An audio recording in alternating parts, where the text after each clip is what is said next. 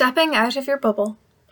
Trinity student Yifei Qu chats to Trinity Today about the scope and impact of the MPhil in Applied Intercultural Communications in the Trinity Centre for Global Intercultural Communications. Before I embarked on this master's, I thought of intercultural communication as something that takes place between countries internationally, but now I realise that it is also needs to happen between different groups within a culture. A country like Ireland, for instance, has many minority groups and people of different ethnicities and cultural backgrounds, all living together in one country. Good intercultural communication is not just something you need when you travel or posted to a job abroad. Yifei Qu is explaining the scope and impact of the MPhil in Applied Intercultural Communications in the Trinity Centre for Global Intercultural Communications, which she started in September. Both the Centre and the MPhil are new. The Centre was established in 2021 by Trinity's School of Languages, Literatures and Cultural Studies as part of the Irish Government's Human Capital Initiative to provide upskilling and reskilling opportunities for the workforce. The MPhil launched in September 2022.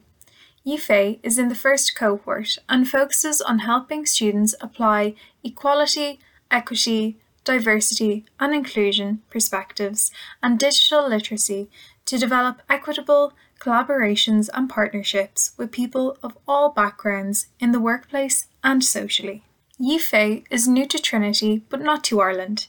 She first came here just over a decade ago from the Shandong province in China to do a master's in international tourism in the University of Limerick. It was her first time living outside China and her English wasn't yet fluent. In truth, I knew very little about Ireland except that it is English speaking with beautiful countryside, but the advisor on studying abroad suggested it would be a good place for me. And in Mandarin script, the two characters to pronounce Ireland are very positive. The first character is love, and the second is orchid. And indeed, my experience in Limerick and now in Dublin has been extremely positive. After graduating from UL, she returned to China and spent 3 years working in tourism before taking on a job as the official representative in China of UL, and then IT Carlo, now Southeast Technological University, with responsibility for liaising with Chinese students coming to Ireland and organising student and faculty exchanges and partnerships between Irish and Chinese universities. By 2022, I had been working for 10 years continuously, and the last 3 years with the pandemic weren't easy. I had a real sense that I needed to travel, to update my knowledge and refresh my mind. I have great connections in Ireland, so I focused on finding courses in Irish universities. The MPhil in Intercultural Communications looked perfect for me, and I was excited to come to Trinity. The one-year master's consists of core modules and optional modules with a dissertation to be completed in summer.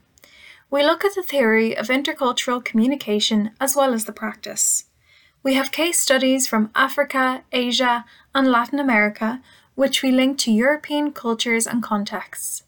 As well as lectures, we have group discussions, and we do presentations and engage with video and other media, as well as text. Most importantly, we reflect on everything we learn. What's great is that our professors are themselves from different cultures, and they bring that perspective to their teaching and research.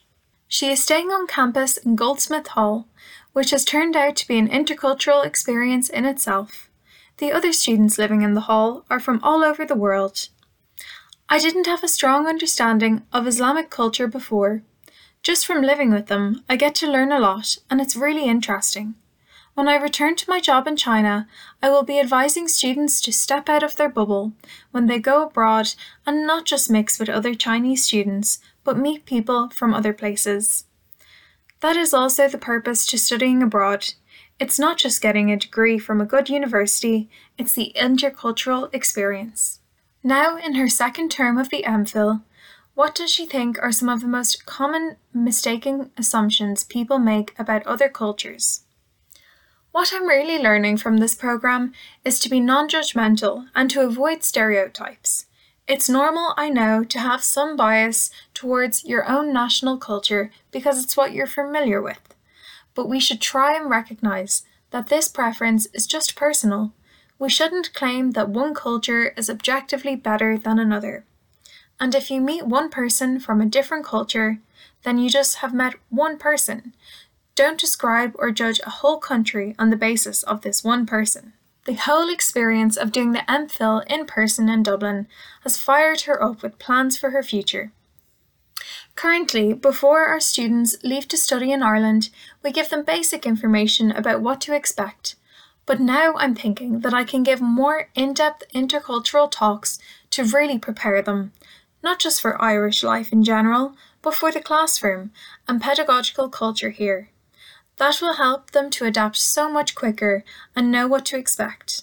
Ultimately, she hopes to move into intercultural research herself with a view to specialising in the discipline.